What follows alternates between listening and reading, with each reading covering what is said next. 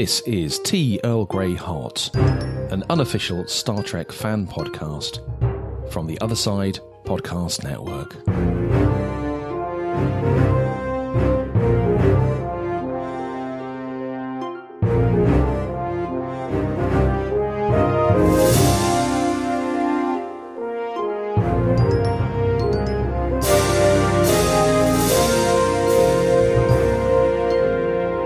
But to connect.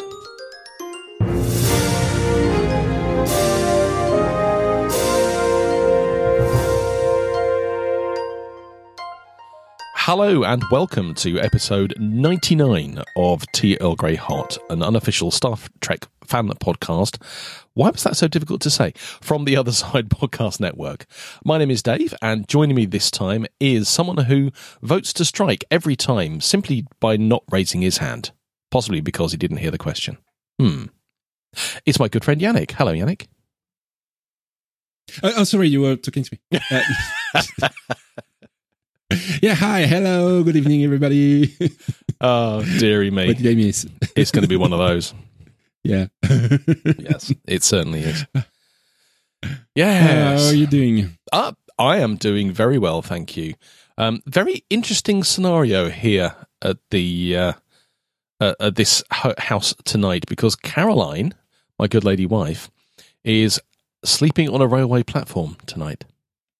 Oh, why is that? She's doing it for charity, as kind of a way of also understanding what it's like for homeless people to sleep out in the open. It must be tough. Yeah.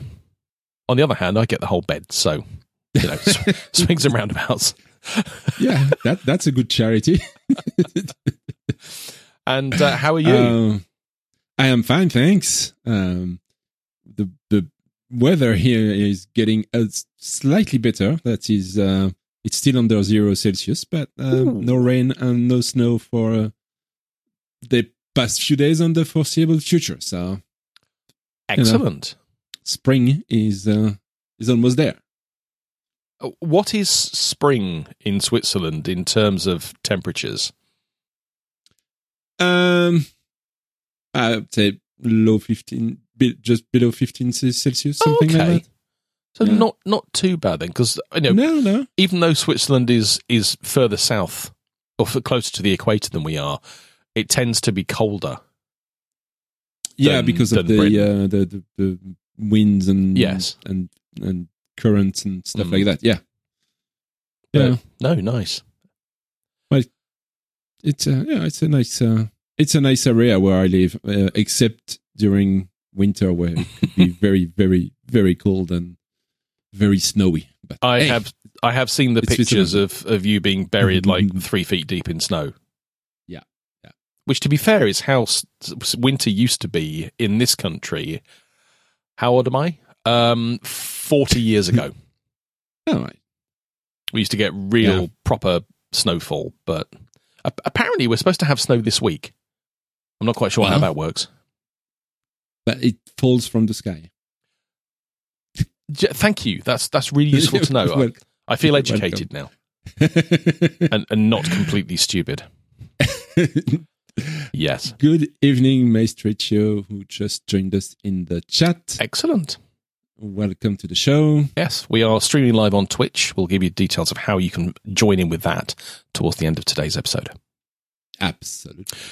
Nice. So, on this week's show, we are going to be reviewing Star Trek Discovery Season 4, Episode 7, But to Connect, which was the mid-season finale when it was being produced. So, on that basis, it should end well.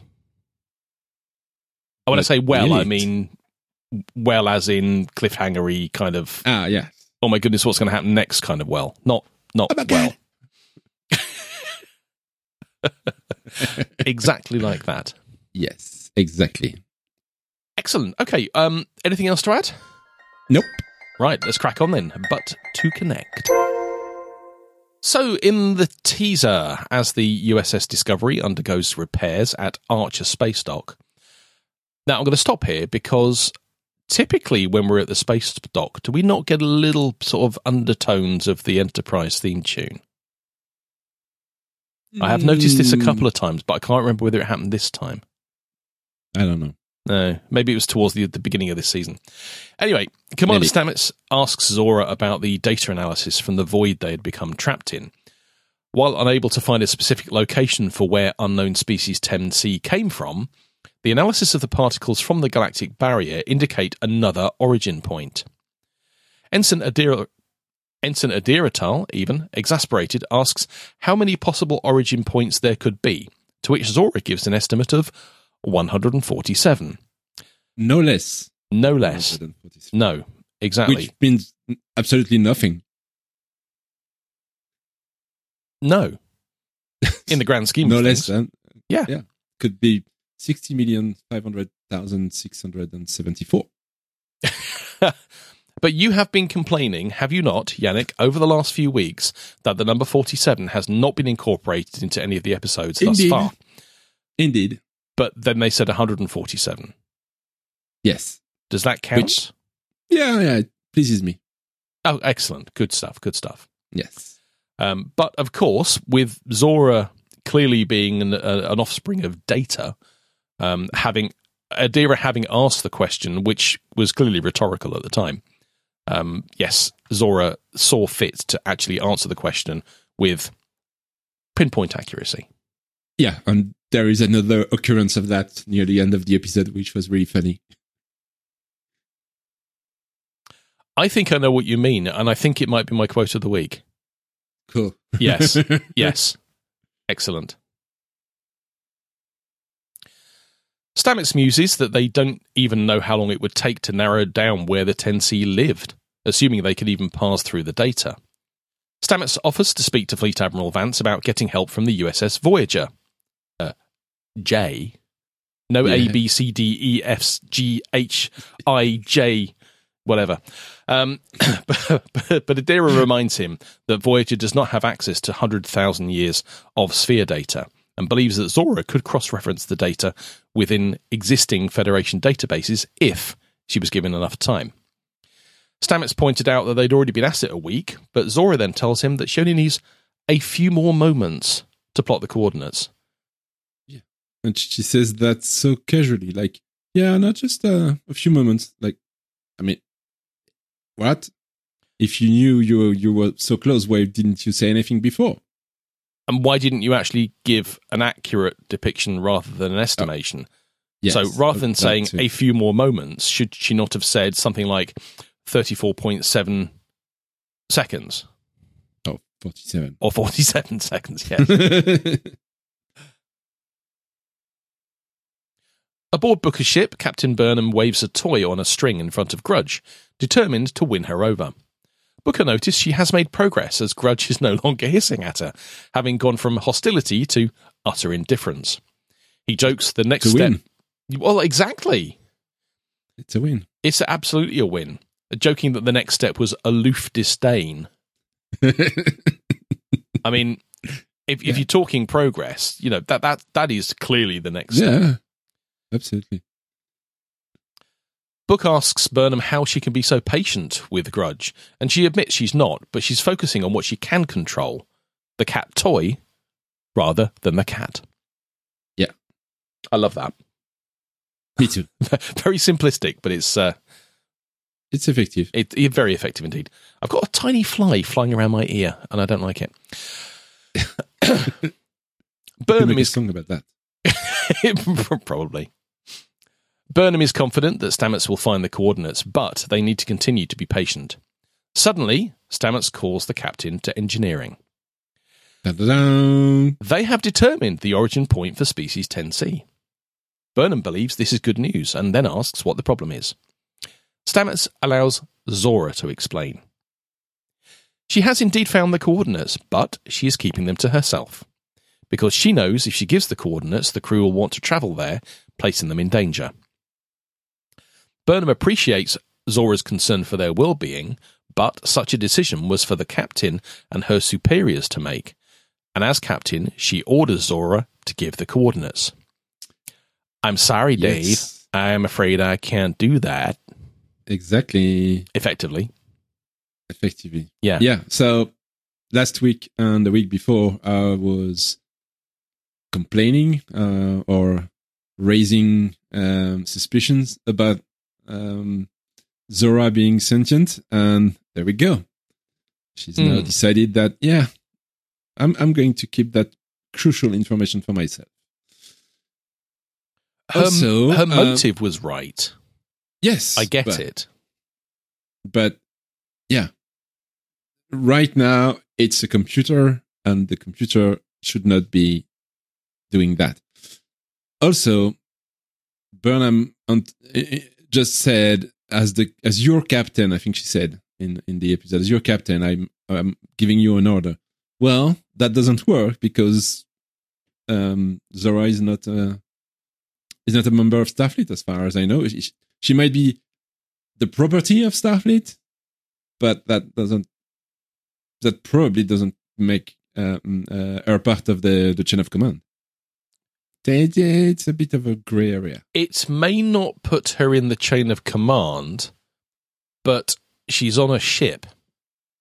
The captain of the ship has absolute authority over every... Now, I've got to be careful here. Every being on it. Yeah. Now, but we don't fully understand the nature of Zora's being, but if Zora is capable of making decisions like, haha, I know what it is and I'm not going to tell you, she's a being. Not tell you. She's a pen in the backside, that's what she is. Well, exactly. Now, valid point. Is a pain in the backside part of the chain of command? Probably not. Yeah, there you go. Although I'm sure there are a lot of pains and backsides in the chain of command in any given group, but that's not the point. Well, I'm sure there's at least one on, well, possibly more on Discovery. I thought you were going to say on this podcast. Oh no, I couldn't. I couldn't say anything like that. Not while you're here, anyway. Okay. I knew it. Ladies and gentlemen, I am looking for a new co-host for next week. Send your resume. I need to go through all the previous episodes and actually calculate how many times you have said this. About once every 2 episodes. Yeah, well, I was going to say it's about 99, but no, it's not quite that many. Yeah, but I think I wouldn't change for. No, I know that. No, you'd just start a new one, wouldn't you? Yes. Aha. See, I know these things. Well, we've got what? Well, the latest idea was Men in Black, and we thought about you were going to do the Orville. Yeah. I still think you should. Have you started watching the Orville yet? I had started watching the Orville 3 times, and 3 times I have stopped. Oh no, Orville is amazing. But I think last time I went farther than any time before. I think I reached episode 4 or 5. Oh, okay. So if you watch this series another 7 times, you might get to the end. Ooh, of season 1. No, yeah. Yes. Right. So yes, that was a very short teaser, but there is a lot of episode to get through. Yes. So let's crack straight on with Act 1. In her ready room, Burnham is talking with Dr. Kovich. Zora has never refused an order before, but Burnham is confident she can get Zora to give her the coordinates. Kovich sardonically notes that he was unaware they shared a background in cognitive science with a speciality in artificial sentience and intelligence. Thank you. Burnham reiterates she can handle it as it was her ship. But Kovich reminds her that it was in fact Starfleet's ship, and Starfleet had regulations prohibiting fully sentient integrated units. Yeah. I love Kovich. I love his dry humor. I don't know if they wrote the character as being, with dry humor or sarcasm, but in both cases, it's a great character. It is. I would love with to a great know actor. That too, but I would love to know whether the character of Kovich is anything like David Cronenberg, because we've spoken before about Jet Reno and how her style of dry delivery. I've seen Tig Notaro perform on stage. Yeah, me too. And it's the same person. She's just brought herself into this new character. And as an introduction to Tig Notaro as a person, Jet Reno is the perfect character for her. No question at all. But I've only ever known David Cronenberg as a director. This is the first time I've ever seen him act.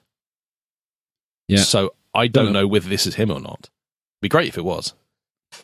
Well, I guess there are videos on YouTube that we could maybe watch and see if he's like that or not. But in any case, he's doing a great job at playing Kovic.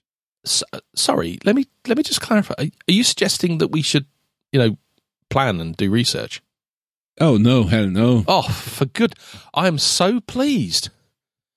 Prepare this. Are you kidding me? Oh my goodness, we've been doing it wrong for the last 2.5 years. No. Wow.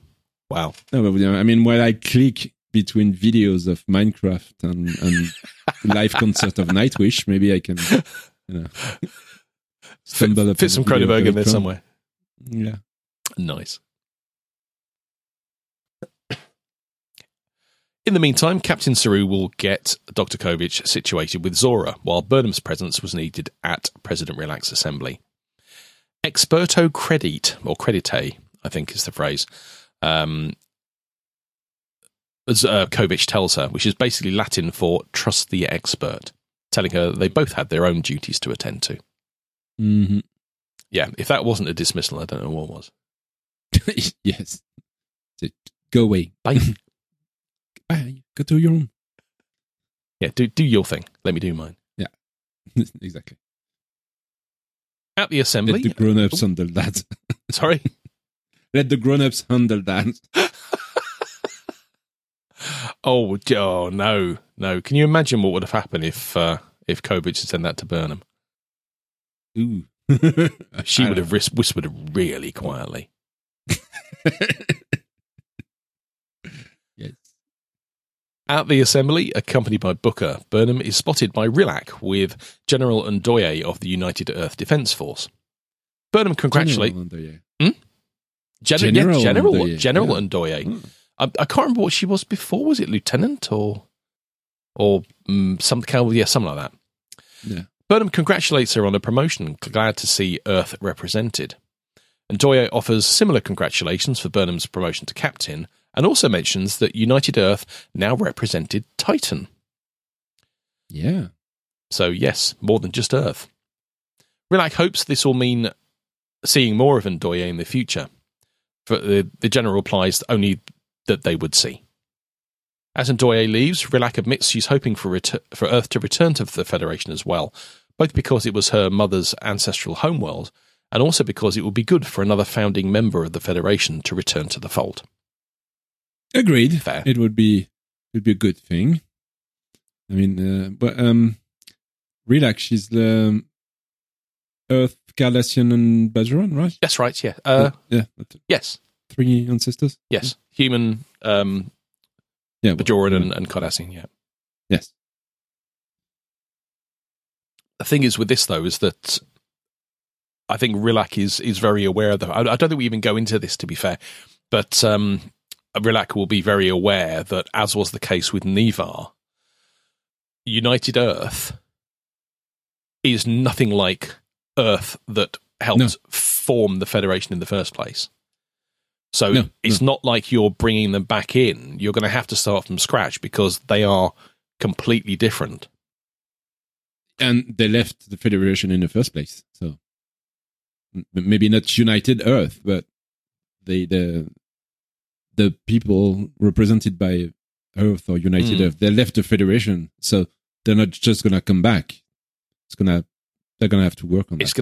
Exactly. It's going to take some work. Have we covered off yet Earth leaving the Federation? Don't think so. We just heard when they arrived, not on Earth, but around in orbit of Earth. That's when we learned that they were not part of the Federation anymore. Yes. I think.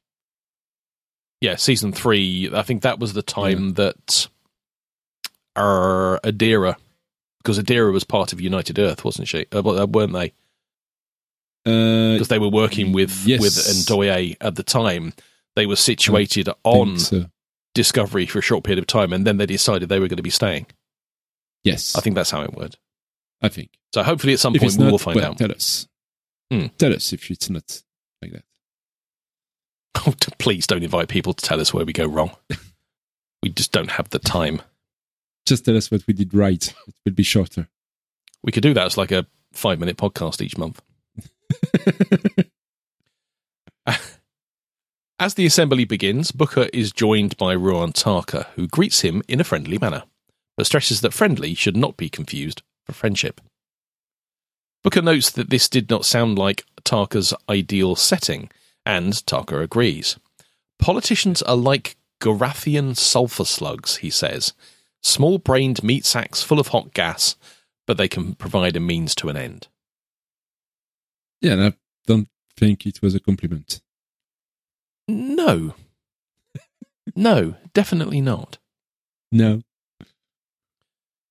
To Booker, this sounded like Tarka had something very specific in mind, but Tarka cryptically suggests seeing how the day goes first.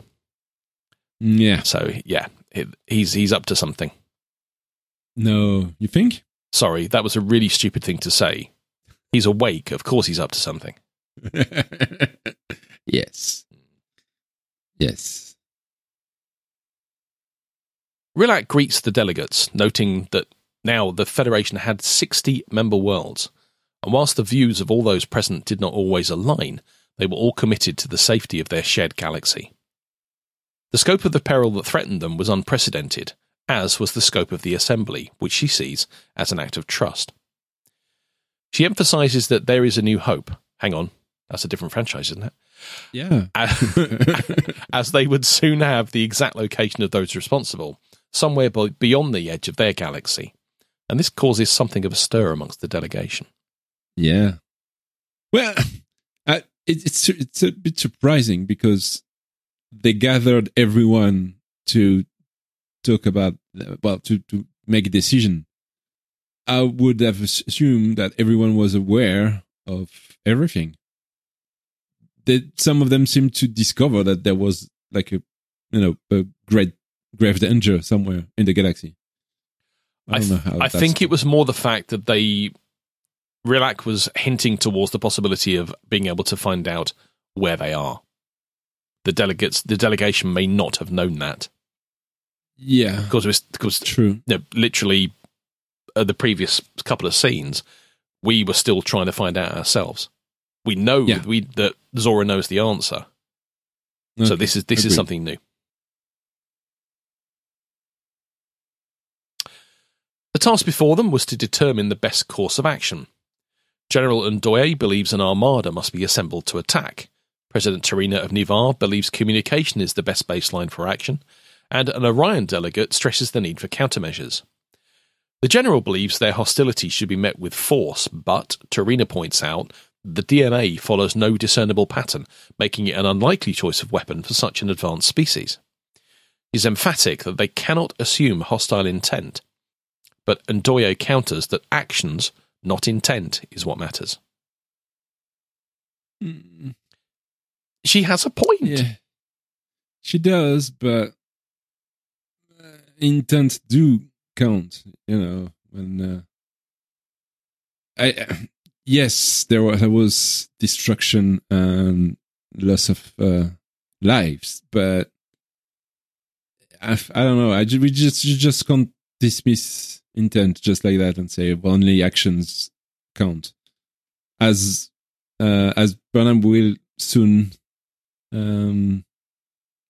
make a point of that there are things that are not very nice, but we don't necessarily hold that against the particular species. But when you've only seen the death and destruction that has been demonstrated so far, it's very difficult to see anything other than hostile intent. It's only from a scientific perspective where you're seeing the seeming random nature of the devastation that perhaps there's something either based on ignorance, where this species actually has no concept of the damage of which they're causing, or it is literally a random natural occurrence. Yeah. But the point is, we don't know. No, but the fact is, they don't have many data points. They know about the destruction of Kuei-Jan and the destruction of the outpost. Mm-hmm. But that's all. That's all we've got. What they know is that it's very powerful and it could change location without warning, and it drifts in space and could potentially hit another inhabited world. So I think scientifically they don't have enough data point to decide that it's doing harm voluntarily or not. So all that's left is the feels. Yeah. Which is why United Earth and Orion are thinking, right, we need to retaliate.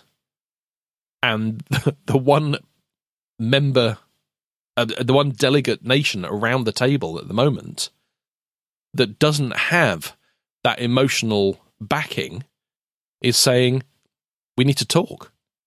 Yeah, but that's Niva, so yeah, of course they exactly. don't have any emotional. Imagine how the delegation would be headed if Niva and Burnham were not there. It would be chaos. Totally. We love Niva. Yeah. And Tilly, but there's nothing to do with that. Oh no, Tilly later on. Yeah. Burnham speaks up, stressing that they cannot judge Species 10C's motives based on their own cultural context. That's just what I just said. And that more information is needed. That's what you just said. Yeah. Provost Stakia agrees with Burnham, believing that there was only one logical path forward, a peaceful approach to first contact. We just said that. Based on scientific principle, as well as Starfleet's Prime Directive. We should be writers for this series. I completely forgot about how the Prime Directive applies here. But, I don't know. It does. Yeah, it does. Self-defense. Yeah. Mm. Yes. Yeah. Screw the Prime Directive. It's just a guideline. Yes. Aboard Discovery, Saru speaks with Kovich, Stamets, and Dr. Culber. He agrees Zora is undergoing changes, but believes that she means well. Kovich points out that one always meant well to themselves, but the problem was what that meant for others. I liked this statement. I don't know if they wrote that or picked that from some scientific review or not, but it's something that I really like. We always mean good for ourselves. The problem is how the others see that. And that's one of the things I love about Kovich, because I don't know whether Kovich is going from a book or the scriptwriters are just so on point. But there's so many of these little morals and proverbs and stuff like that that come from Kovich. No one better to deliver them, to be honest. Indeed.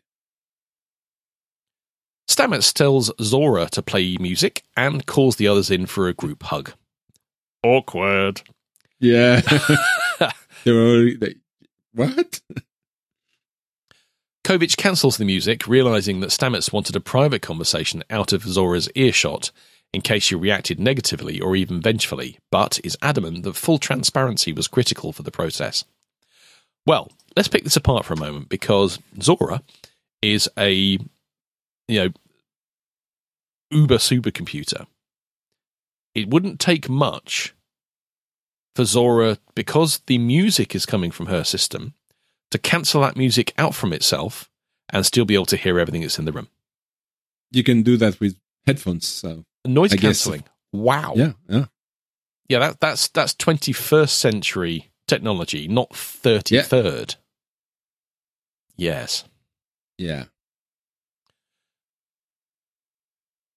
Kovic begins by stating that Zora has coordinates she refuses to divulge, as it would endanger the crew, and Zora does confirm this. Kovic notes that Stamets is concerned.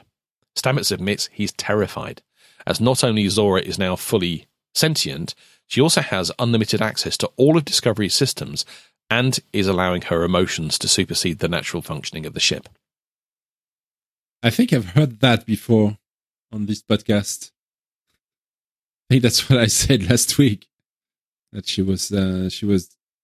she had access to everything, but she could turn into a psychopath in just a second.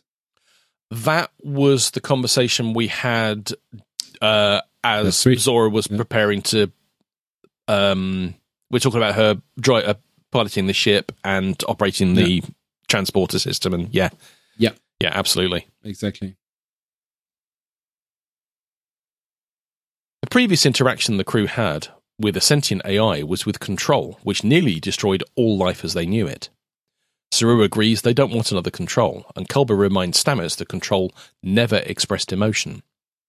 But to Stamets, though, this made the problem even worse. Withholding the coordinates was just the tip of the iceberg. What if she were to become angry and open an airlock, or become scared and fire off 2 torpedoes?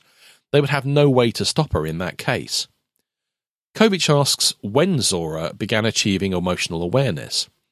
Zora admits that she's not sure, but believes that it began after Discovery merged with the Sphere data, and that the ship's refit with 32nd century technology has accelerated the process. Kovic points out that there is a prescription against sentient AI being integrated into Starfleet systems. Zora is aware of this, but admits, given the way that her sentience developed, she's not sure what that means. However she came into being, Kovic tells her that if he believes she is a risk, he has the authority to extract her consciousness from the ship and place it into another form. Yeah, I believe we've seen the cause of this ban in Picard Season 1, at the beginning of Picard Season 1. Is that when they went to the Science Institute and we met Agnes What's-Her-Face for the first time? No, that was already banned. I think the beginning of the season when the androids attack on, was that Mars, on a station? Oh, yeah, on that outpost, the place where all the it wasn't Picard. It was a short, was it? I think it was both. I know exactly what you mean. It was was it a colony on Mars or something? A mining facility or something? Yes. Yeah, so it definitely was in Season 1 of Picard, and I think you're right, it was in one of the short treks as well. Yeah. Saru points out that there have been unsuccessful attempts to remove the Sphere data in the past, but Kovic replies that technology has advanced since then. At that moment, Adira enters with Gray, who both offer to help and speak on Zora's behalf. Zora thanks them, but has a solution, for which Kovic invites her to share. Zora is adamant about not wanting to harm the crew, but understands why they would be afraid that she would, remembering the experience with Control, and had also felt fear herself.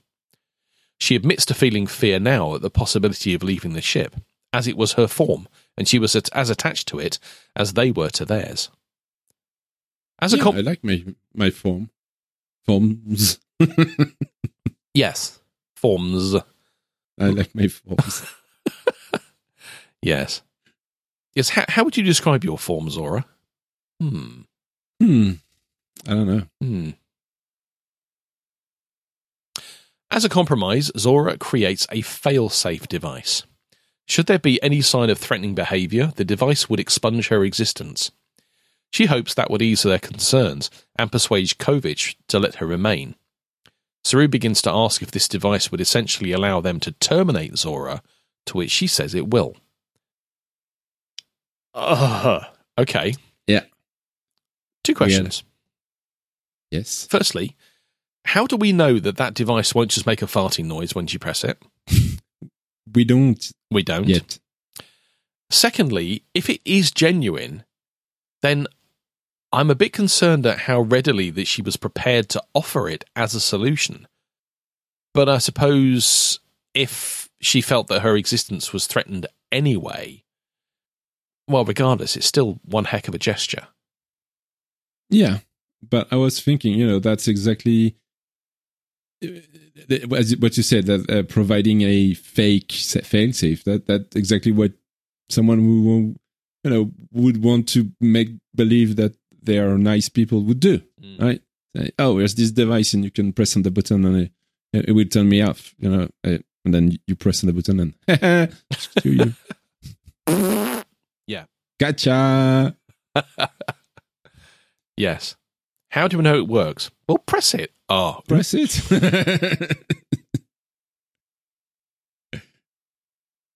I think she should have materialized the thing with a little note. Do not press on the red button.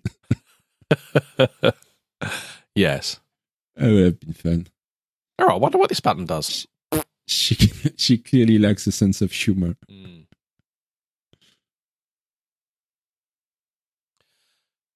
Back at the assembly, the debate continues about first contact. Tarka, watching from the gallery, glances at Booker. Know your moment, he says, and trorts? That's a new feature. And transports himself right next to Rilak. Okay. Stunk. That's a cool sound effect, isn't it? Much better than the... I can't mimic it, but the 22nd century whizzy phasey thing. Plus, if that was the whizzy thing, as you said, they would have plenty of time to go away from that and maybe, call security and stuff. But no. Once again, someone can transport right next to the president of the Federation without any problem. Security breach. Inside of the Federation headquarters. Yay. Yes. Is he Federation, Tarka? I don't think so. Because I know that they brought him in, but I don't know whether he's... They brought lots of civilians. Not sure. Tarka reminds the assembly of the real problem. The DMA itself and the device controlling it. He points to a number of delegates and their efforts to stop it. And they all failed because, well, for a start, they weren't him. And for another, they did not have something he did. A device that he created based on his experiments on Discovery. A weapon capable of destroying the DMA. And unlike your efforts, he says, this will actually work. Well, one thing is for sure, he's got assurance. I was going to use another word. I was going to say rude, but yeah, okay, assurance works. Yeah. Yeah, he certainly has confidence. That's the word you're looking for. Confidence. That's yeah.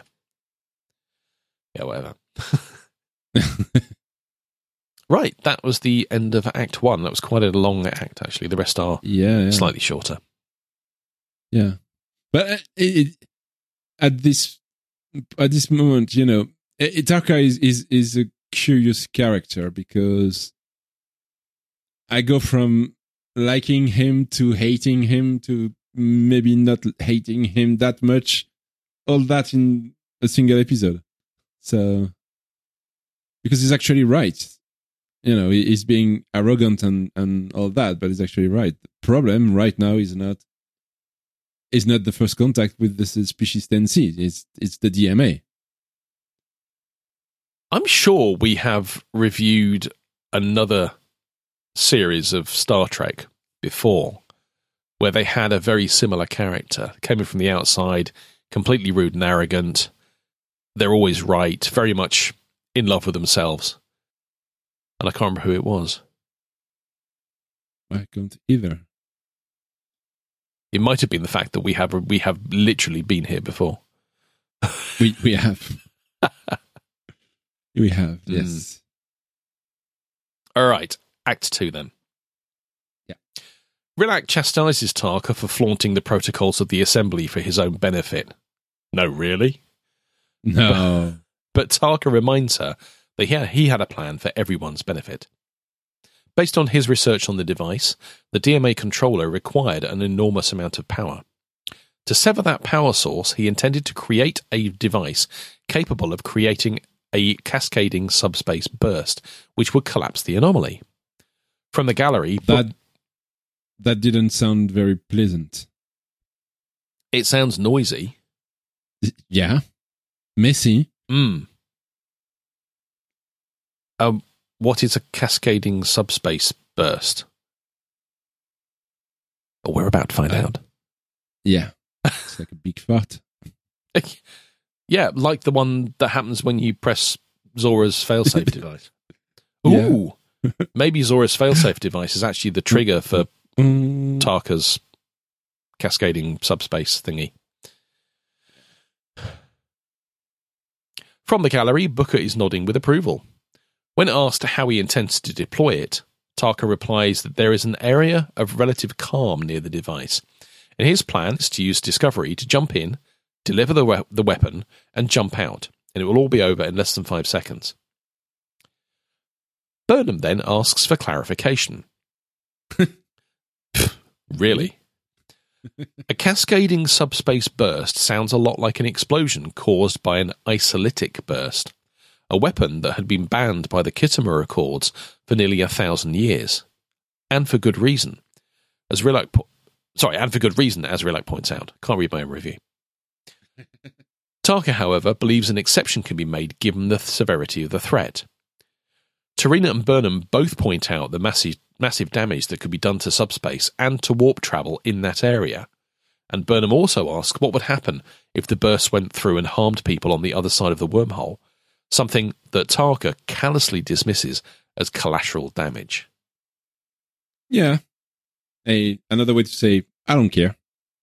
Very much so.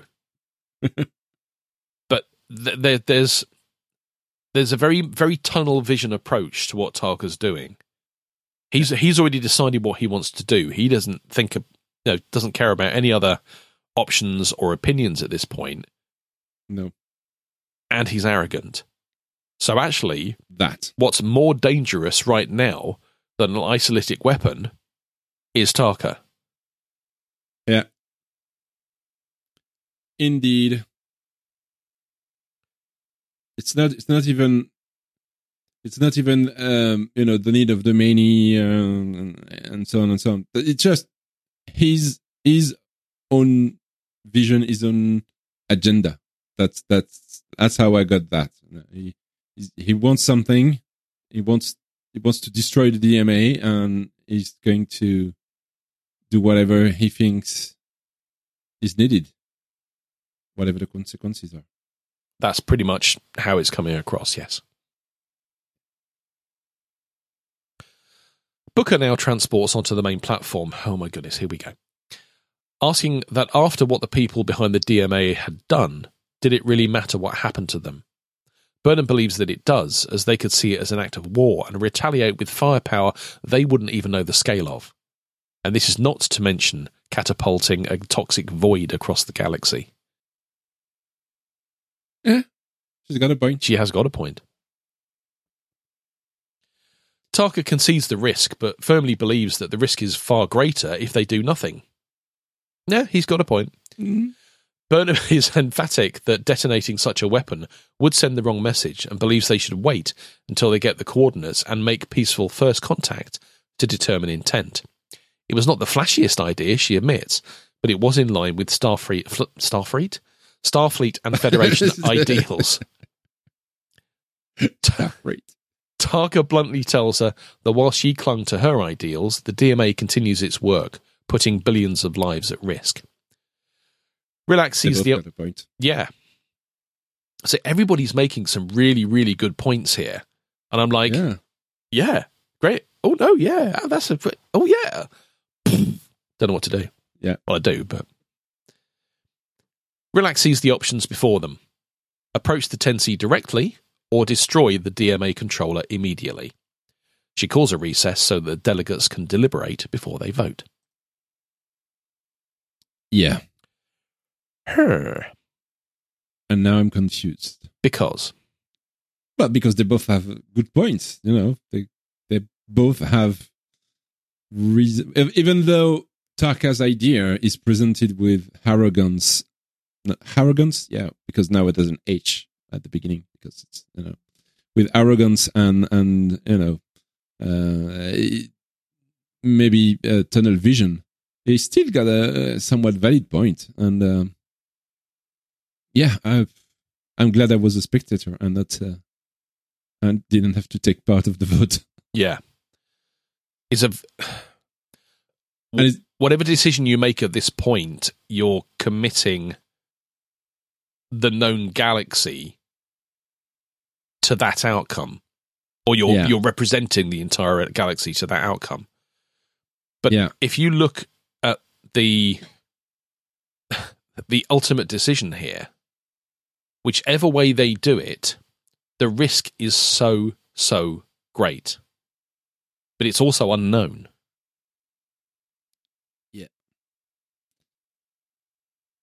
Yeah, hard decisions. Hard choices to be made. And it's even going to get even more confusing when the book speaks later on. But let's not spoil. Yes. Oh, I've got so much to talk about further down. You have no idea. Well, you probably do, because we've done it once already. Shh, don't tell anybody. Back on Discovery, Stamets is determined that Zora's failsafe device will do what it was intended to do, and thanks Zora for easing at least some of his concerns. But he still has a problem with Zora withholding the coordinates. Gray, however, is horrified at the idea of having a failsafe that would essentially kill Zora, believing it to be wrong.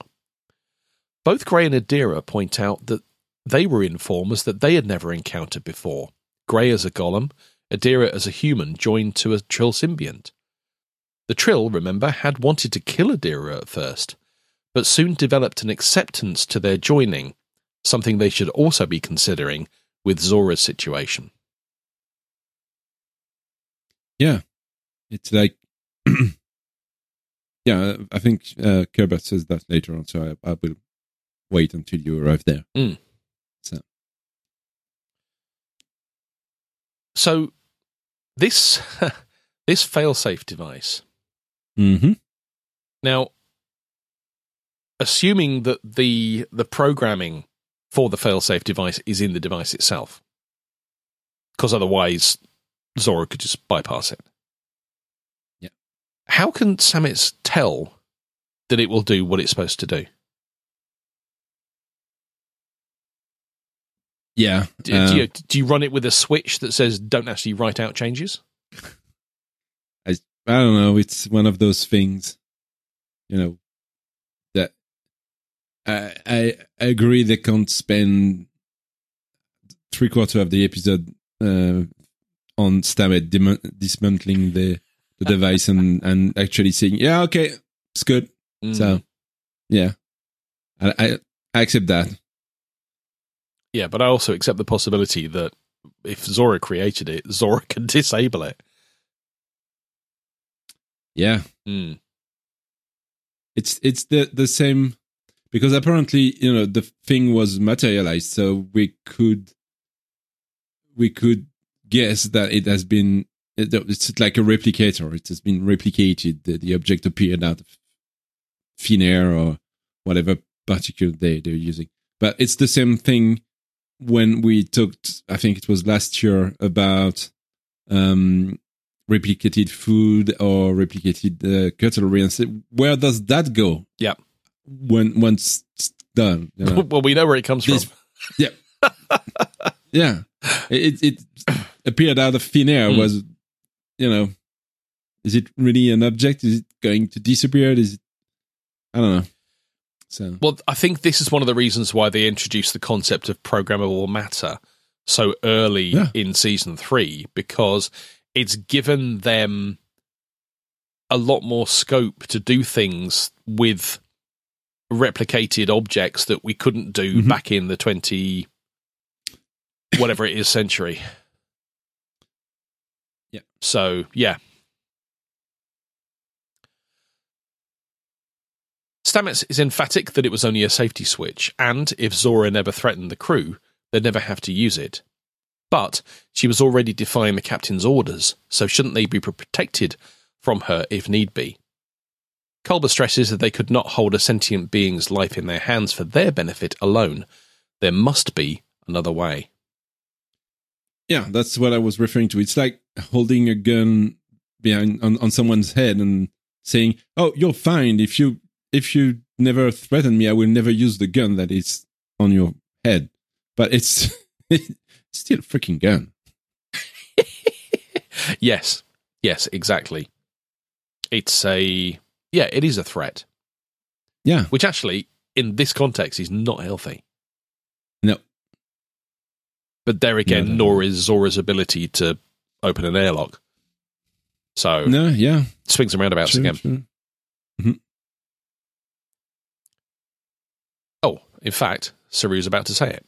Saru points out that any one of them could be a threat to the ship. Indeed, he himself knows any number of ways to destroy them all. Yet, they trusted him. However, Stamets knows Saru and his values, and there were disciplinary measures if he stepped out of line, which he believed was what the failsafe provided for Zora. Kovic, however... Okay. Yeah. Hold on a sec. That doesn't hold up, right? Because the argument is, I trust you because I know you. But when he met Saru for the first time, he didn't know Saru. So did he immediately trusted him? Did he just, was he very suspicious about Saru when he met him? Probably not. But then he's suspicious about Zora because he says he's scared of her because he doesn't know her, right? So you don't threaten someone just because you don't know them. Well, I know some stupid people do that, but usually a normal human being doesn't threaten another human being just because they don't know them. You've just answered your own question. I did? Kind of. Because you use the word human, which is fine. No, I'm not criticizing that. But if you swap the word human with humanoid, it works absolutely perfectly. Yeah. Because Zora is an unknown. Yeah. Now, when Saru had been on the ship, Saru had... they must have known something about Saru, something about his people. And he's come onto the ship. He's humanoid in appearance. Well, kind of. And you assume similarity will breed some form of similar behavioural pattern. All right? Yes, Saru knows so many ways that he could cause absolute devastation on the ship. Anybody who understands the systems could do just that.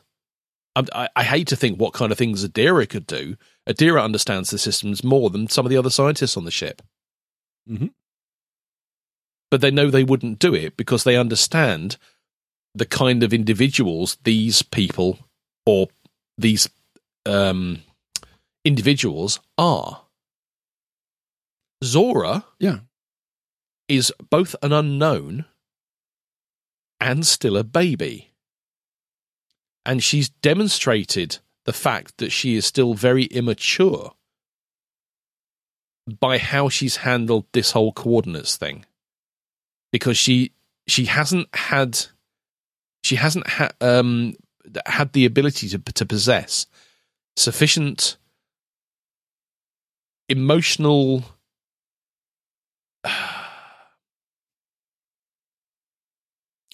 reasoning to determine whether actually withholding those coordinates are the right thing to do or not. If it was a difference engine, it would be a yes or a no. Well, in fact, it wouldn't be, because the programming would say, give the coordinates, and they would do so. But what Zora is doing is essentially unpredictable. and not something that Saru, using your case in point, is likely to have done. And he says it later on. It's a question of trust. Yeah. I see your point. I still think having this device is wrong, though. But I completely agree. Yeah. But it was Zora's idea. Yeah. Because she's now trying to demonstrate her trust in them by giving them an out, by giving them a way to basically unplug her. Yeah, okay. So there's trust in both directions Agreed. there. Mm-hmm.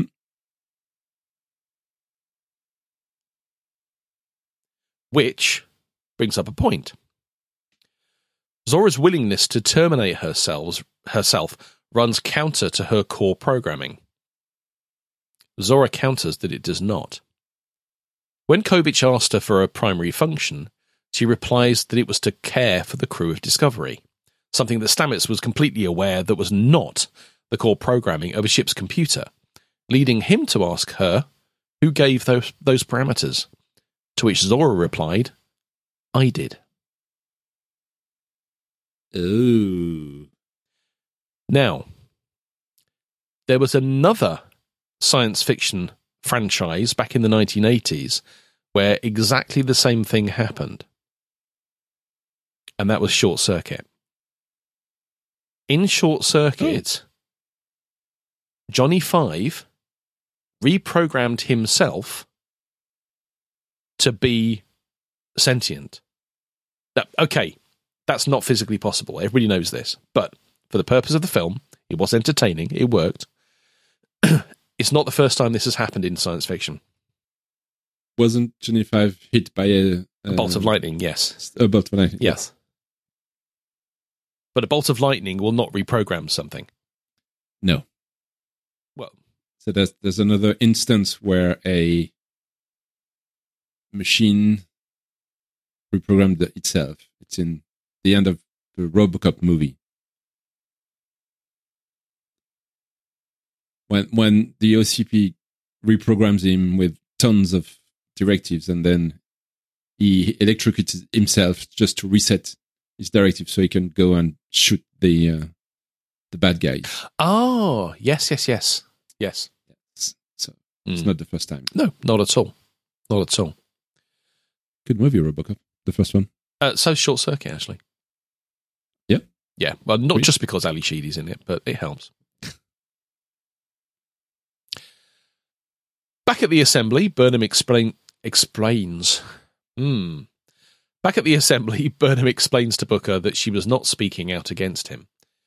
He tells her that she knows this, but reminds her that she was always the one jumping into action, asking her how it was any different from when she initiated the war with the Klingons. Oof. Ooh. Yeah. Ooh, that hurts. Low blow. Yeah. Burnham points out that she had an understanding of Klingon culture, but no one had any idea about Species 10C. She understands. She might have a knowledge of the Klingon, but she actually started the war just because she was reckless. Yeah, totally. And yet she's now a Starfleet captain, so how does that work? Yeah, go figure. Burnham understands the appeal of Tarka's plan, but the risks were too great. However, Booker thinks that the risks are just that, they're risks. What was known for sure is that the DMA would keep killing if nothing was done to stop it. Burnham is sure that the diplomatic approach will save the most lives in the end. Booker, however, is not. But they're both right. Yeah. It's the unknown again. Yeah. Burnham asks Rilak what solution she favours, but Rilak is sure that Burnham already knows. Burnham urges her to speak out for the diplomatic option, but Rilak refuses, saying that she has to remain impartial. But perhaps Burnham could speak for it instead. Well, that was predictable. Like, nobody knows that Burnham is Rilak's pawn on this, so that's fine. Go ahead and speak. They will all believe that's your own opinions, and I have nothing to do with that. yes, but I don't know. I'm not entirely sure that this impartiality that Rilak tries to demonstrate is necessarily true, because I think it's always been obvious. I look at this situation. Look at the situation with Nivar joining the Federation. She said a number of times, "I can't be seen to be taking sides on this. I have to remain impartial." Blah blah blah blah blah. You can see in her eyes. You can read her face exactly what she thinks. Yeah. If we can, then anybody in the room can. It's political theater. She's the president of the Federation. That's exactly what she's there for. Yeah. She is the lead actor in the political theatre. Yes, and the master of the puppets. And the conductor. Yeah. And the lead singer.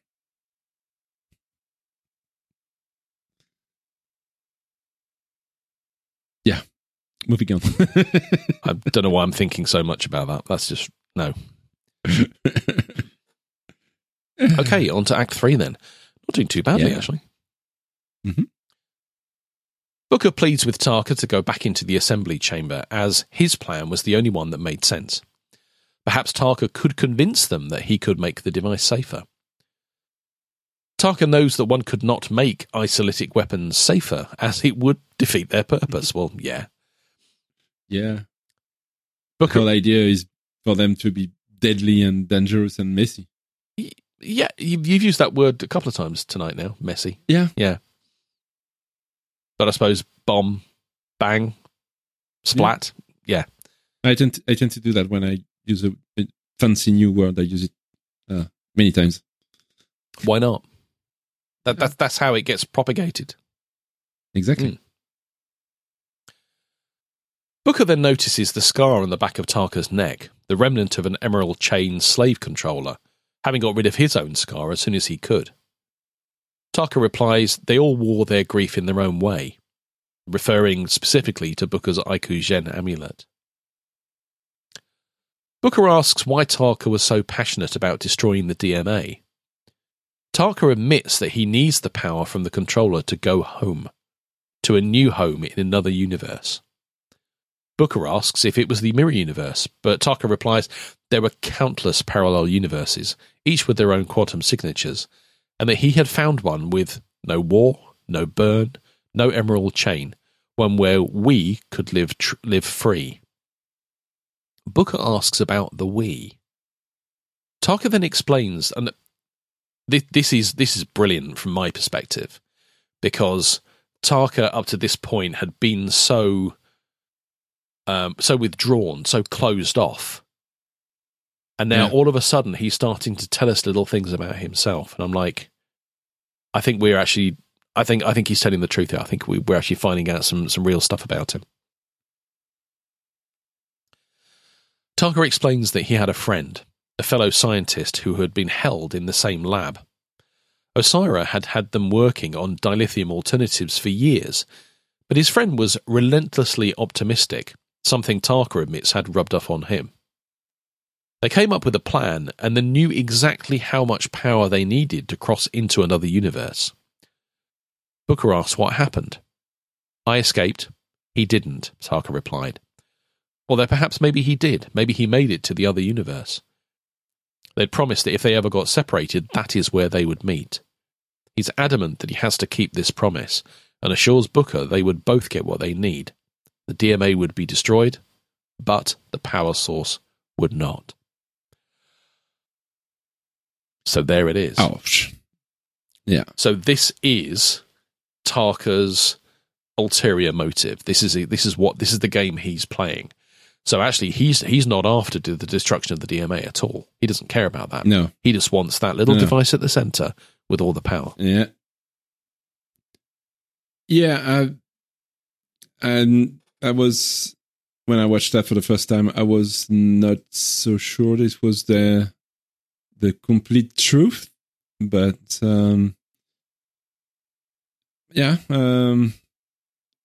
it was convincing,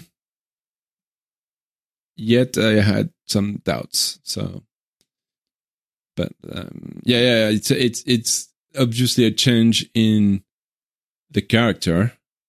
We went from the arrogant person, who's always keen to remind everybody that he's the greatest, to someone who's actually is in pain. Is apparently lost someone. So, yeah.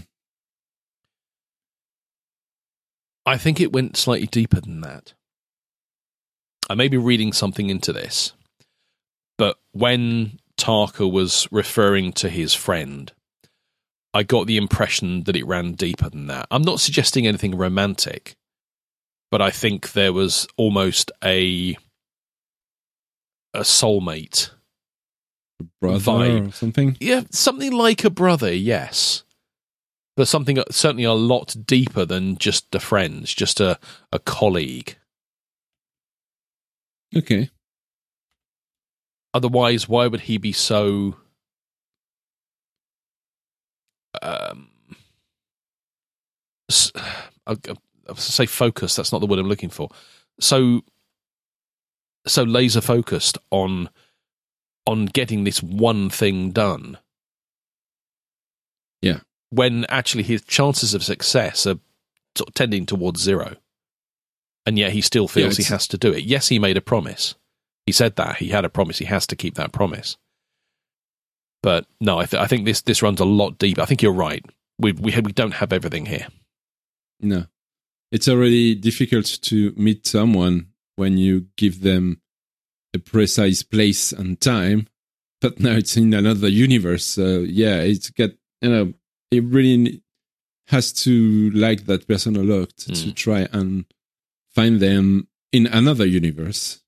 So right. But yeah, I think there's something else in there.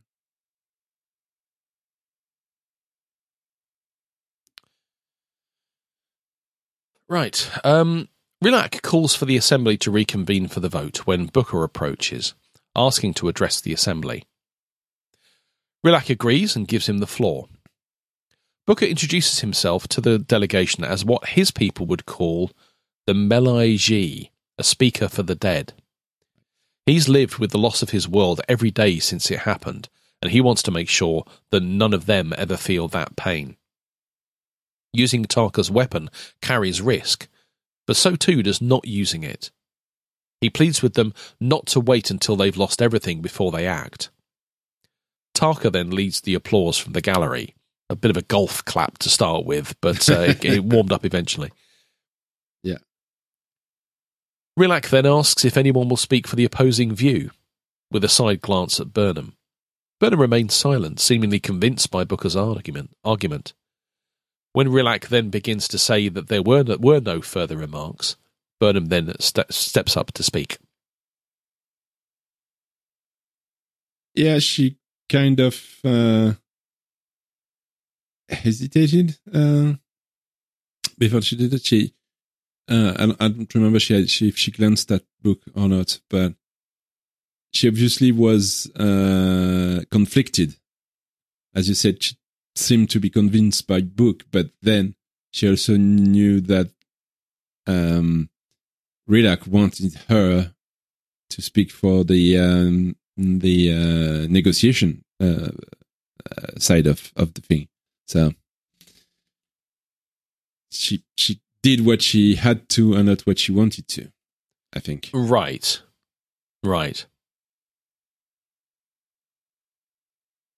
Yeah, definite conflict there. Yeah. Back on Discovery, Stamets establishes that Zora's hardware hasn't changed, which leads Kovich to believe that the operating system has evolved, but he can't find any evidence of it, and Zora herself doesn't know the answer to the question either. Adira, however, spots something in the computer's core schematics, a tiny area in the optical translator cluster that doesn't share any known syntax. Technobabble. An area that shouldn't exist. Adira had written it off previously as a holdover from a 930-year-old technology, And although Zora didn't intentionally create it, she does recognise it as part of her being. Adira brings it up on the holopad and it begins showing prior events from the past, when Discovery went to the future, when they first encountered the sphere. Culber realises that this may be Zora's subconscious mind, and that the memories of the ship's past events were her dreams, filtering the sphere memories and her own experiences through her new emotional understanding, a window into what Zora values and prioritises, the lives and well-being of the crew. Yeah, there was a book from Philip K. Dick which was called Do Androids Dream of Electric Sheep? Yeah. Yes. Which is actually it's that it's been turned into a movie, no? iRobot. Yeah. Yes. iRobot. One of my favourite movies is that one. Nice movie. It's a great movie. Yeah. I love it. Yeah. One day they'll have what was it? One day they'll have something, one day they'll have dreams. Can't remember what it was now. But yeah, the idea that robots or sentient AI could dream. Yeah.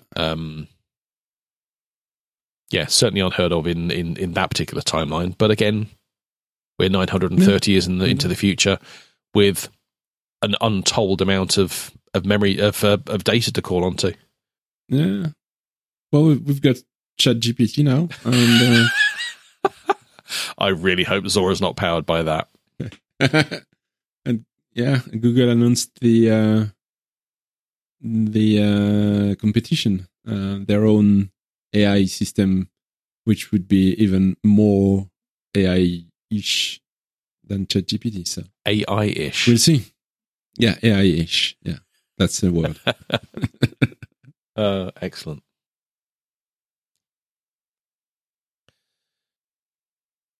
The images displayed are the bonds of connection and love between the crew, which is probably why Zora withheld the coordinates. Stamets asks if all artificial intelligences could dream. Vukovic replies that none of them can, unless they're programmed to do so. Zora adds that perhaps artificial intelligence fails to fully define her.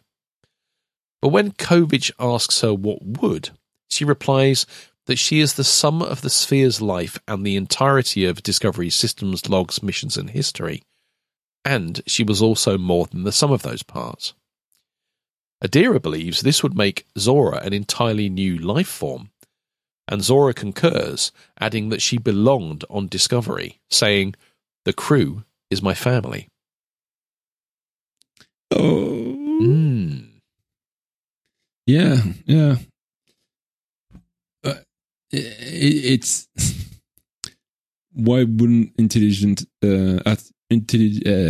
artificial intelligence not describe Zora? I don't know. It's what is AI? You know, that's the question we ask now. I think that's the same question they ask in the 30-something century. So, but yeah, new life form. Ooh. I think they're certainly questioning their own definitions of what AI is. Yeah. Yes. My straight show in the chat said that is a very Yannick-ish word. AI-ish. Yeah. I know. I make up words, you know. English is not my first language. When I don't know something, I just add ish to a word that, you know, almost what I want. And bam, we've got a new word. Well, you say you make up words. That's French, isn't it? I do. Oh. Woo! Shots fired! Shots fired! All right. Okay. Says me, you know. Yes, I come up with some cracking words at times. The next scene shifts backwards and forwards between Burnham and Stamets as Burnham begins to speak before the assembly, reminding them that their experiences have shaped them. At the same time, Stamets admits that he wants to trust Zora as he does the crew, but finds it difficult. Burnham emphasises, whispers, that before they made the decision that would lead to the destruction on both sides, they had to reach first for understanding. Stamets too is trying to understand Zora, getting his head around how the others could be okay with Zora's existence while he was not. Burnham reminds the Assembly of the Federation's mission to seek out new life and new civilizations, not to destroy, but to connect. Even in the face of uncertainty. Yeah, there it is. Even in the face of uncertainty. While they were not all Federation members, those ideals could still guide them, especially now, and they could not let fear define them. Stamets believes that trust is a choice, and he is willing to make that choice if it goes both ways. Both Stamets and Burnham emphasized to their audiences that the only way forward was to work together. Stamets tells Zora that if she's asking for them to trust her, she needs to trust them as well, and asks again for the coordinates. Burnham tells the Assembly that they need to decide who they wanted to be, if they wanted to lash out blindly regardless of the risk, or whether they proceeded thoughtfully and worked towards the future that they wanted to live in. Booker, however, counters that they did not have time to discuss philosophical questions. What matters is the actions they take. Burnham knows that there were different points of view in the room, but holds out the hope that when a decision is reached, they would stand together and move forward as a united front. Booker replies that some differences were too great, and sometimes one had to accept the consequences of that. Now, I don't think Booker was talking about the vote in that last thing he said at all. No. But what it was, he was talking directly to Burnham about what she just did. But I think the biggest takeaway I take from this, and my respect for Burnham went through the roof on this, because by saying that when a decision is reached, she hopes that they would stand together and move forwards as a united front, means that despite the fact that she's fighting towards a diplomatic resolution to this issue, whatever is decided, she will go along with it. Yeah. That's a big thing to say. Yeah. I guess for a Federation member, you actually have to do that. It's right. I don't know if it's yeah.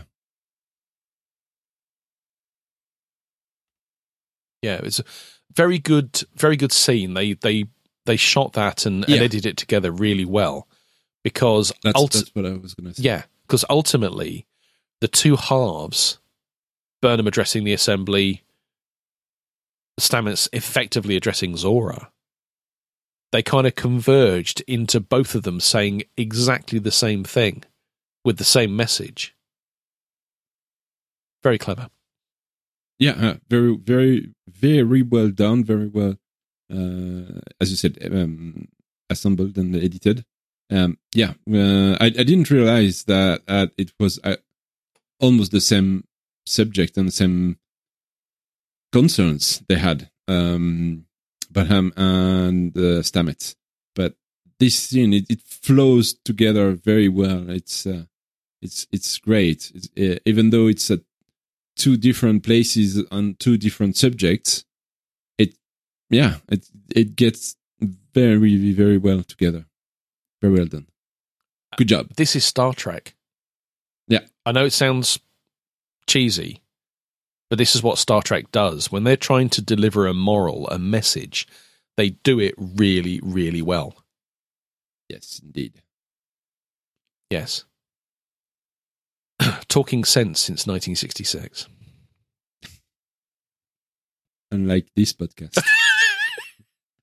Talking rot since 2019? What? Yeah. 100-ish episodes ago. Yes.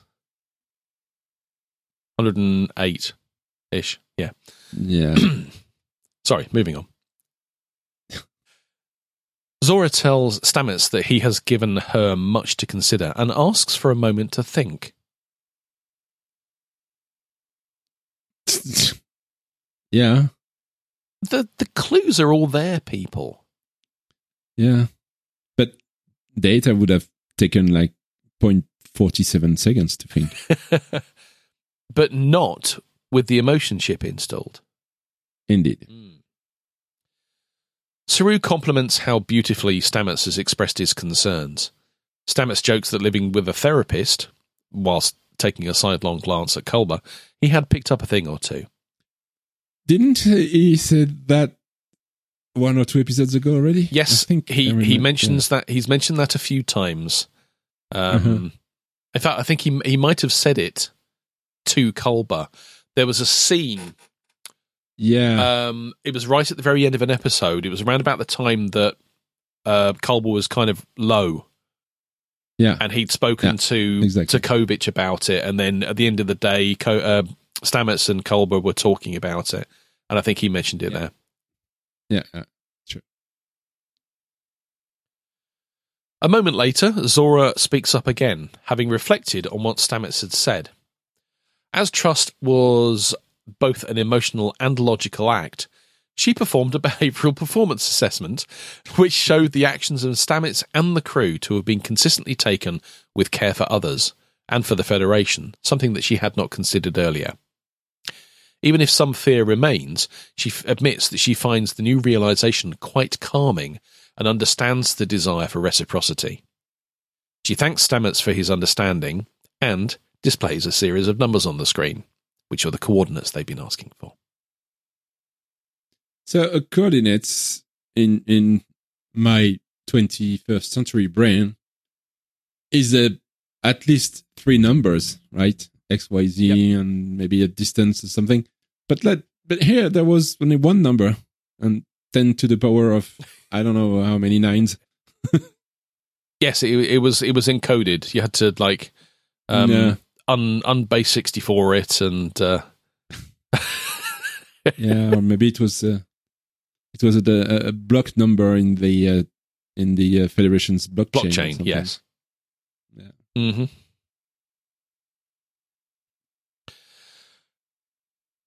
Rilak brings the assembly to a vote, calling for those in favour of peaceful first contact to raise their hands, and those in favour of striking the anomaly to not raise them. What kind of vote is that? It isn't. I have such a problem with it. Because it's not, because... Go on. Yeah, go ahead.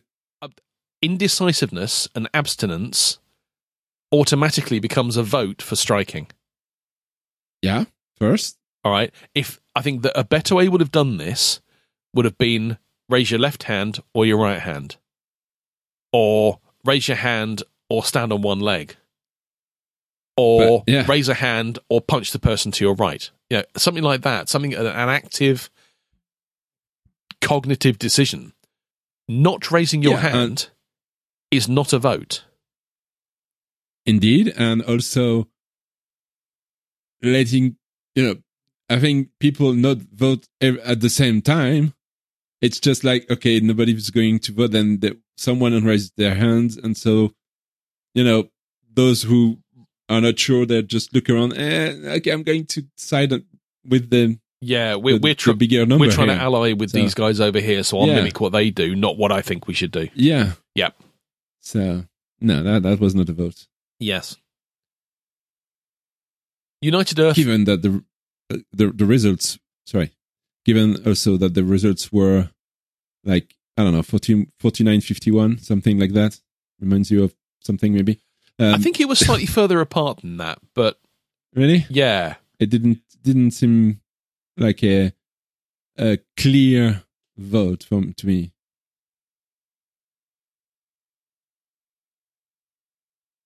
It reminded me of a referendum for a certain country a few years back. I wonder which one that was. I don't know. Yeah. Oh, we had one of those recently. Maybe that was it. Yeah, maybe. Yes, but when it came to the vote and the vote tally, there was a difference. It wasn't huge. It was in favour of the diplomatic route.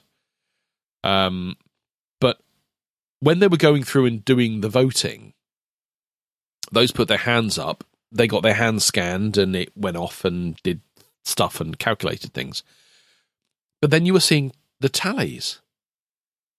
And you were seeing the tallies going up for the people that had voted for one thing and the people that hadn't voted for the other thing. But how can you tally up something that involves inaction? Yeah. The only way you could do it is to put everybody in the strike column and then move them across to the diplomatic column. Yeah, I have serious issues with this. Yeah, me too. United Earth and the Orions are among those who keep their hands down, while the Nivar, Ferengi, Trill, good to see the Ferengi there, Trill, Andorian, and Alshane delegations all raise their hands. Burnham also raises her own. The vote for peaceful first contact carries, and Rilak expresses the hope that those who voted against continue to work with them, and that, of course, all data will continue to be shared. As Booker leaves, Burnham prepares to follow him, but is stopped by Rilak. Discovery will be needed to take the lead. Bad timing. Although I'm not sure Booker was in the mood for a talk. No. Not at all. No. Did I miss something? I didn't realise that Burnham was acting as the Starfleet representative. Was she Starfleet representative or Federation representative? I would say Federation. Federation. How can she represent the Federation? Yeah, because the Federation members were there. So yes. No, it's not Federation. No, why is Starfleet represented in that? Starfleet is the armed arm of the Federation. Maybe they have a vote because they're a huge organization. Yeah, but they're almost a civilization in their own right. But they're composed of members of other civilizations. Correct. So, yeah, not sure, but her vote did count. That was the thing. She wasn't representing Nivar because that was the Tarina. Oh, is it Tarina or was it the Provost? I can't remember. One of them. Provost, one of them voted. Yeah. And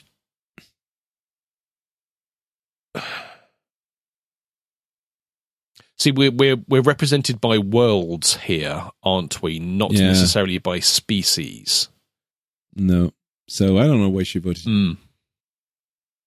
Not sure. Should call for a recount. Yeah, and actually do it right this time. Right, we're on to Act 4. Woohoo. Yeah, I struggled with this. Big style. Saru looks outside the ready room windows while Kovich continues his evaluation. They're then joined by Stamets, who asks if the evaluation is completed. Nearly, is all Kovich will say. Saru notes the Doctor has been just as tight-lipped with him as well. Kovich asks Stamets how he would feel if he said he was leaning towards extraction. Right, let me read that again. Kovich asks Stamets how Stamets would feel if Kovich said that he was leaning towards extraction. And Stamets thinks it would be a bad idea. But Kovich notices that Stamets is still has his concerns. Stamets feels good about the progress they made today, but it was tomorrow that worried him. Tell her, not me, Kovich suggests. I thought that was so clever. Yeah. So clever. But it's Kovich, so yeah. It was it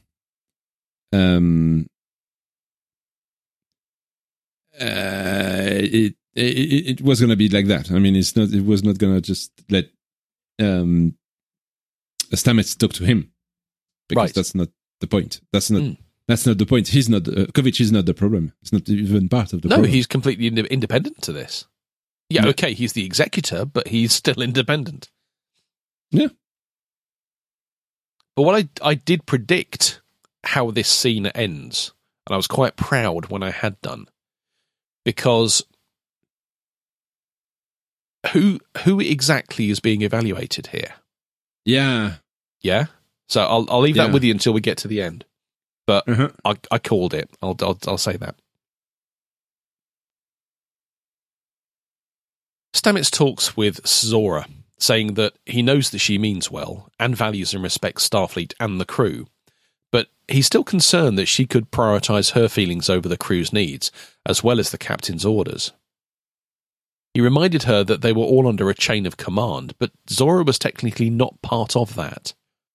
She replies she would like to be, which is actually what Stamets hoped she would say, and turns to Kovich to offer a recommendation. However, it's irrelevant now because Kovich has completed his evaluation and determines that Zora is in fact a new life form. Big news. Big news. For everybody. Big news. Because if she had been classified as AI, she would have been extracted by Federation's regulation. Correct. Absolutely. But it was what Zora said next. I pretty much lost the plot at this point. She said, "It feels marvellous." And when I think it was Kovich said, "What does?" she said, "Being seen." Yeah. Unrecognized. Yeah. I think it's part of why she suddenly had this hologram or representation that we've seen. I think last episode when she appeared on the bridge, and now she's using that on every screen each time she's summoned. Yes. Yes, she first appeared, I think it was actually the episode before. The one, I can't remember now. What was last episode? This is the one with the pattern buffer. Was that last episode? Yes. Then yes, it was. Then yes, it was, yeah. Yes. Yeah. Mm-hmm. Cool. Way to go. Yes, congratulations, Zora. Congrats. Saru realises that as a result of this evaluation, this means that the Starfleet ban on integrated AIs does not apply, and Kovich confirms it.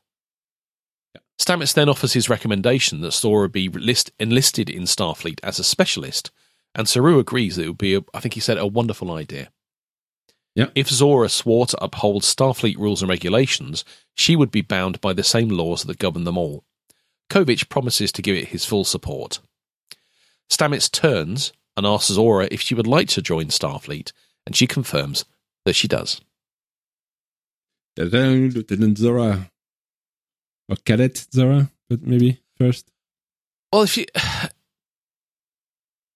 if she's joining, she would be joining as a non-commissioned oh, yeah. So office. I can't say officer. Yeah, to be a specialist, so she'll be civilian. Well, now, hang on. You can't call her civilian? My goodness. No. Oh, crumbs. I haven't got a clue. I might have to look that one. That's my homework for this week, I think, to look that one up. Yeah. Where's Nate when we need him? He could have told her. Told us. Yeah. That could have told us. Yeah. Yes, could have told Nate. us. Yeah, English is hard. Yeah. Saru then suggests dispensing with the failsafe, but Zora reminds him that it wouldn't be much of a failsafe if she could dismantle it herself. I'm sure she can. I'm sure she can. She created it. Do you know what? Even if she could, she couldn't demonstrate that she could. Because then that would identify the fact that the failsafe was actually useless. Yeah. But saying that she could not do it is exactly what someone who could do it would say. Right. So. Stamets, however, is pleased to offer to do it instead. After he does, he asks Kovich if he would really have extracted Zora if Stamets had not changed his mind. Kovich's evaluation was as much about Stamets and the crew as it was about Zora, and he could see that partnership was possible on both sides. But if it hadn't, he would have recommended that Stamets be assigned to another ship. As, Stamets concedes, as it should be.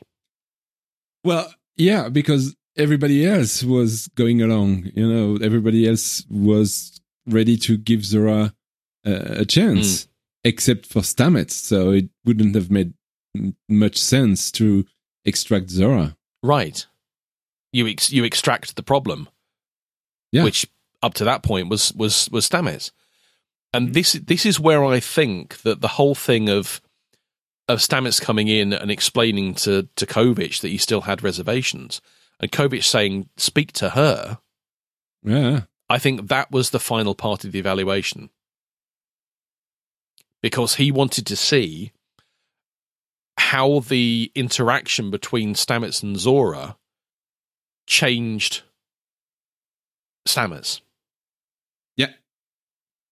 I agree. It was almost like an intervention. That's the word. An intervention. Intervention. Where you put you put two people in a room. Now you talk. And you lock them in, and you either talk and sort your problems out, or you kill each other. Okay. But that kind of intervention is absolutely critical. But yeah, Kovic is absolutely right. Had Stamets not offered the option of recommending that Zora be enlisted in Starfleet, then Stamets would have been on the next ship out of here. Yeah. But the fact that he was willing to make enough compromises to the point where he was saying, I will trust you if you are under the same rules and regulations as we are, which is totally reasonable. Completely reasonable. Yeah. He's saved his job. Yeah. So, yeah, well pleased. Well done. Bravo. Bravo. In the crew lounge, Adira sits alone in front of the Trill board game they had been playing with Gray, when Gray himself enters and asks to talk. Adira realises that Gray wants to go to Trill, and they tell him to take the shuttle before it leaves the assembly. Gray's surprised that Adira knew he didn't want to wait, but Adira realised it when they saw him light up at the image of Trill in Zora's memories and how he was reacting at that moment. Gray asks Adira to come with him, but they have come to see Discovery as their home, where they were needed, and is confident Gray will make 1,000,000 friends. Yeah. Gray asks if they're worried about the long distance, and they admit they are, but they have trust in the relationship, and also mentions the snow globe that Tilly left them, saying that all is possible. Indeed. Plus, they think that Discovery could spare them for a few days while they get Gray settled, and they've already put in an application for leave. That's going to be one heck of a long distance, because they're going outside of the known universe, galaxy. Yeah. Yeah. I mean, what is long distance in space? How many millions of light years is long distance? I don't know. So maybe hopefully they have 4G in the outside of the galaxy, so she can send shoot text messages. I mean, when Caroline and I were long distance, we were 3 hours apart, and that's not really long distance. So let's double that and say 6 hours. How far can a starship travel in 6 hours? Well, technically, at warp 10, it could be anywhere in any time. Yeah, warp 10 is... Well, at the risk of turning into a slug. Of course, but... Although I'm pretty certain when I was running through the original series, they got up to like warp 13 at one point. Yes, but that's because they changed the warp speed scale between the original series and TNG. Yes. And they made it that warp 10 was in infinite speed or something. Yeah, they had to kind of make it a proper scale. Yeah.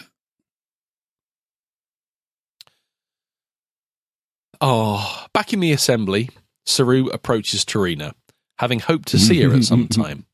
Yeah. Yeah. She asks what he was holding, and Saru holds out the succulent plant he was holding. He reminds her that she had provided salt tea during the negotiations to bring Ni'Var back into the Federation, and that the gel from the plant gave the tea its flavour. It came from a small equatorial desert on Kaminar, and thus would be ideal for the desert environment on Ni'Var. That was a compliment. That was an ugly plant. Well, it was more what the plant represented rather than what it was actually supposed to look like. Yeah. But did you see it, though? Oh. Did you see it? She did something very out of I character. didn't see. She smiled. Okay, she smiled. She smiled. Yeah, she smiled. Yeah. Yeah. Come on. Yes. Yes, I mean... It's gonna be rated R 18 soon. Yes. No. No. No, I've got images now. Don't want them. No. Nearby, Grey, Adira, Stamets, and Culber speak with Guardian Z. Grey thanks him for the opportunity to train. Culber knows that both are capable of taking care of themselves, but Z reassures him that he will look out for them. Stamets mock sternly tells Grey he expects regular reports and will see Adira in a week's time before pulling them all together in a group hug. Aww. Oh. Sickly sweet, but actually was very sweet as well. Though they do make a really nice family unit. Yeah. I agree. Back on his ship, Booker places Grudge in a carrying case, just as Tarka transports aboard. Transports aboard, saying they had 94 seconds, which incidentally is 2 times 47, before the Federation realised that it was gone and that he had taken it, referring to the next generation spore drive. Tarka calls the name boring and believes Aurelio probably should have done better. Booker remarks... Yeah, like Spore Drive 2000 Ultra Pro or something like that. Yes. 33rd century Spore Drive or something like that. Something like that. It's probably what Fox are called in that century. Booker remarks on the small size of the device, while Tarka sarcastically extols its ability to be installed on any ship.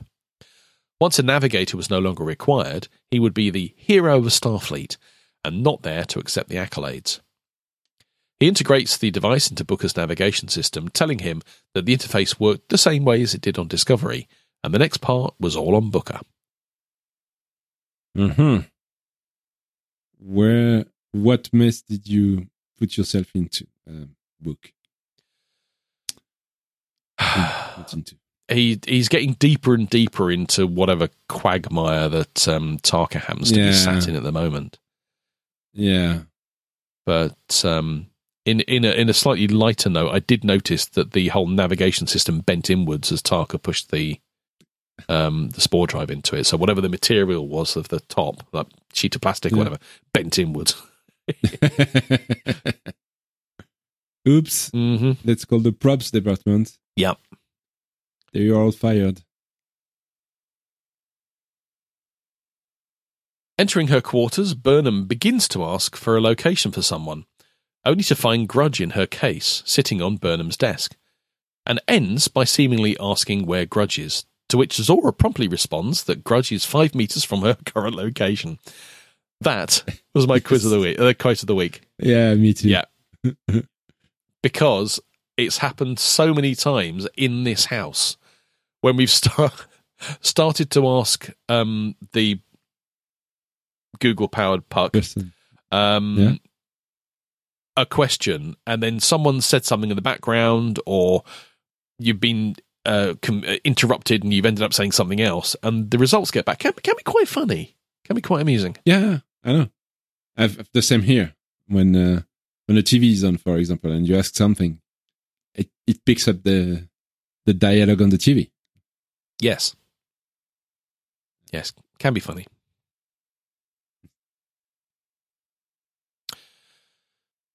Burnham also sees Booker's comm badge. Activating it, she sees a text message from Booker. "I love you, Michael. Please take care of my girl." Burnham asks for Booker's location. Girl. She's not a girl. She's a queen. She's the queen. Burnham asks for Booker's location. Zora reports that he's on his ship, now leaving Shuttle Bay. Realizing what he's doing, Burnham transports to the shuttle bay, but she's too late. Booker's ship has left shuttle bay, and then Spore jumps away. So why did the ship had to break apart and reassemble? And it's in the same way that the rings on Discovery rotate, and it kind of does that thing before it disappears. It's show, isn't it? It can't just go, because that'd be boring. Yeah, okay, but okay. Also, that was a really good impression of the sound effect. Yeah. Congrats. Thank you. You're getting better. You cannot do a transporter, but you can do a Blackadder. No, I can't do the transporter. Well. No, not the traditional transporter. But so how was Book's ship able to spore jump? You can't, even in the 33rd century, I'm pretty certain you can't take a box, push it into the navigation console of any ship, and suddenly it has the capability of spore drive. Apparently you can. Well, I'm sorry, I don't believe it. No, me neither. But that's exactly what he said. He said, the ability to fit into any ship, and his Tarka is even working on getting rid of the navigator. So, yeah, it's going to be standard issue. Indeed. Well, that was it. That was the end of the episode. What did you think of it? Oh, it was a great episode. It was great. Both plots were great. I don't know which one was the A plot and which one was the B plot, actually. I think they were both A plots. The evolution of Zora to the point where she actually became a new life, she actually was recognized as a new life form, and they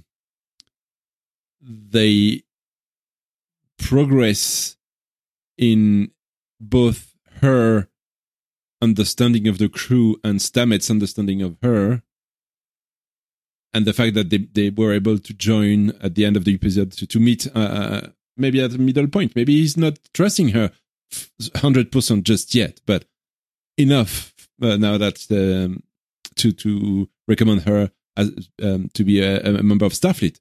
And she also trusts the crew enough so that she could give them their coordinates, knowing that they won't run there, blindly and put themselves in danger for no reason. So this plot was really interesting as a character development. And then the other plot were not that much the vote and the decision of the Federation, because we knew that was going to happen. The Federation doesn't go to war with an unknown enemy anyway. So that was, for granted. But the shift, or maybe not a shift, but the conclusion of Booker's behavior the past few episodes, where he was really asking for something to be done, but being on the ship, on the Discovery or at headquarters, surrounded by people who didn't really want to go to war or to go attack. He couldn't do anything, but suddenly here's Tarka with this crazy idea and his huge overconfidence in himself, and the tool that gave, I think, the final nudge to Book to go on the dark side, if I can say so, and actually go for the destruction of the DMA. And that was, as you said, when Book gave his speech, and then Burnham gave her speech at the end of at the end of that, when he said, sometimes you just have to accept the consequences, that was the breaking point between them. I think that's when he said, okay, well, screw that, I'm going to go with Taka. So it was a great episode, I thought, just for that. And again, well written, very well written. All the characters, very well played by the main characters, the main actors too. One of those episodes. Well, it's also the end of the first half of the season, so it had to be a very strong episode so that they could have a cliffhanger and have people begging for more episodes. But yeah, they managed to do that, I think. I couldn't agree with you more. I think as far as the cliffhanger was concerned, what often happens with these mid-season breaks or even the season finales is you'll get to the final scene and then the credits roll and you get this kind of like reaction. That sounded a bit like Worf thing, but it wasn't. And that's kind of what happened here, but it wasn't so much anger towards the scriptwriters that they've left us in a situation that we now have to wait for. Bearing in mind, when we watched this the first time round, we were watching it near live. Mm-hmm. This was more of a frustration in that I want to know what happens next. Just to reflect on something you said, I've written down here, I think Book has backed the wrong horse in a big way. All right, he's violated the vote. He's now working contrary to the vote, so he will be in violation of a number of regulations, none of which I think he's actually subject to, because he's still a civilian. He's an independent. Ooh. I'm not sure he really cares about the regulation, the Federation's regulation. All he wants is vengeance. So I hadn't considered it that way before. I think you're right. Because his loyalty is to, well, up until this point, was to Burnham, not to anything that Burnham represented. And now he's alone. And, well, pretty much, yes, because Tarka's no flipping use. But, yeah, absolutely. The A or B plot, whatever they're called. Yeah, the assembly vote was brilliant, absolutely brilliant. The whole build up to the vote. I know I picked a lot of holes in this episode, particularly around the assembly plot. And the plot between Zora and Stamets, I don't think they could have done it any better. No. At all. If it was their intention to put across a moral relating to tolerance and understanding, then they nailed it. If it was not their intention to do it, they still flipping nailed it. But like I said, this is Star Trek. This is what Star Trek does. We've commented on it a number of times when we've gone through some of the early, both DS9 and the TNG series we've reviewed. We've picked up on the fact that they've covered things that we're still talking about even now, from a social perspective. So I love that part of it. Which brings us to Kobich. Yes. I think I might have said this last week, but I think Kobich at the moment is probably one of my favourite characters. If in fact, he may be my favourite character at the moment. That's only because Reno's not in. Yeah, and neither Tilly. And neither Tilly, yes. Oh no, Tilly was in this episode? She was? Yeah, she was. So, yeah. I hope we see a lot more of Kobich now that we know kind of what he's capable of. And his role in the series now has become a lot less ancillary. He's actually doing things in the series that are making a difference. He has purpose rather than just, glib, dry comments. Yes, I agree. So, yeah. It's like the Mirror Jojo or all those characters that not necessarily the one you welcome and you like at first sight, but yeah, it's growing on me. Yes, absolutely. Okay, I think that's all I had to say about that, really. All right. We have any trivia? Not really. We saw Ndoye was a returning character, Stuck Here was a returning character, and Emperor Liu, who was in Kobayashi Maru, the first episode of this season, has come back for the first time. All right. Species represented at the Assembly: humans, Vulcans. Oh, they've said Vulcans in Nivarians. Cardassians, Ferengi, Orions, Andorians, Ryzians, Quajan, obviously, Lurians, Trill, Alshane, Osnulus, Schlurms. They're just making these up. Armarazan, Sarothian, Captir, Decone, Phacians, Hornish, and Zindi insectoids. Nice. I don't remember seeing the Zindi. Yeah. I see. I've seen one. I think I remember one. Yeah. Because they were supposed to have represented all four quadrants, but of course, yes, Zindi. They were Delta quadrant, were they not? No, they were not. Were they not? I don't think so. No, Delta quadrant is where the wormhole goes. Yeah. I can't remember now. The Dominion. The Dominion was from the Delta quadrant. Right. But I don't think you've seen the Dominion. No, DS9. not yet. Not yet. No, not yet.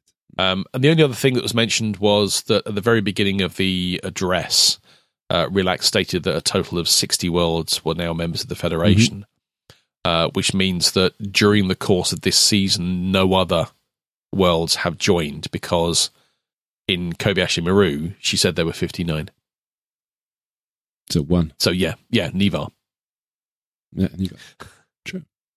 Cool. I think I said. Oh, sorry. One more nice, light-hearted one. Grudge is actually played by two brothers. Oh.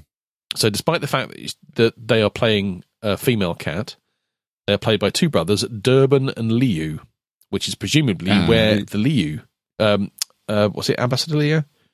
Emperor Liu came from. Wow. Awesome. Interesting fact. Indeed. Right, anything else from you? No. Right, that I'm good. Then brings us to the end of our review of Star Trek Discovery Season 4, Episode 7, But to Connect. So thank you always. Thank you always. Thanks to all of you for listening to our show. You can help us spread the love of this podcast by installing a next-generation Spore drive into your car and jumping around the world telling everyone how awesome we are. Or if you think that might just result in you punching a hole in the middle of your dashboard, you can simply share the address of our website on social media. Who's writing those things? That might be me. Our website is at tearlgreyhot.org, where you can find our show notes, our past reviews, because we don't put them anymore in there, and leave a comment for every episode on the comment form thingy under each episode. Indeed so. We are no longer on Facebook or Twitter, so don't bother looking for us there. But we are on Telegram over at t.me/TEGH podcast, and on Mastodon at TEGH podcast at 1701home.com. We also stream the recordings of those episodes on Twitch at twitch.tv/TEGH podcast. Bear with me. in my attempts to go and make sure we were reading out the right thing, I kind of, got stuck. Thanks, as always, to Memory Alpha. We have based our review of this week's episode on their amazing work, and this is released under a Creative Commons by attribution non-commercial license. The rest of this show is released under a Creative Commons by attribution share-alike license. See our website for details, because it's there. We found it. Yeah, bottom left. Yeah. Yes. This podcast is a proud member of the Other Side Podcast Network. Check out our website containing details of all of our shows and our phenomenally attractive hosts over at otherside.network. Our next episode will be a review of All In, the 8th episode of the 4th season of Star Trek Discovery, and the first episode after the mid-season break, and incidentally, it will be episode 100 of this podcast. Again. But we are not, 100 again. So it's 108, 9 or 10 recordings. We're probably not going to do anything special for that. Nice. Well, thank you, Dave, for joining me once again tonight. Thanks to Maestrecho, who was with us in the chat all evening long. Join us if you want on Twitch where we record this. We post the announcements on Mastodon and Telegram.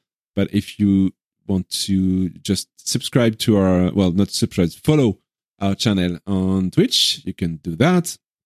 And you will be notified when we go live. I think that's it for this week, unless you have something else to add, Dave? Nope. So that concludes this recording. Thank you, everyone, for listening, watching, chatting with us. We will be back next week with a whole lot more Star Trek Discovery. In the meantime, take care of yourselves. Ciao, ciao. See ya.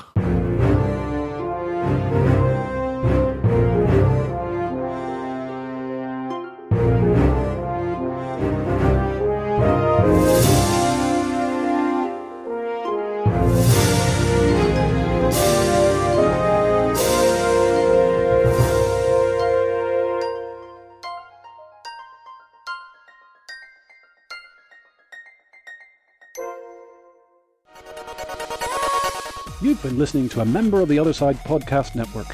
Find more about our shows at otherside.network.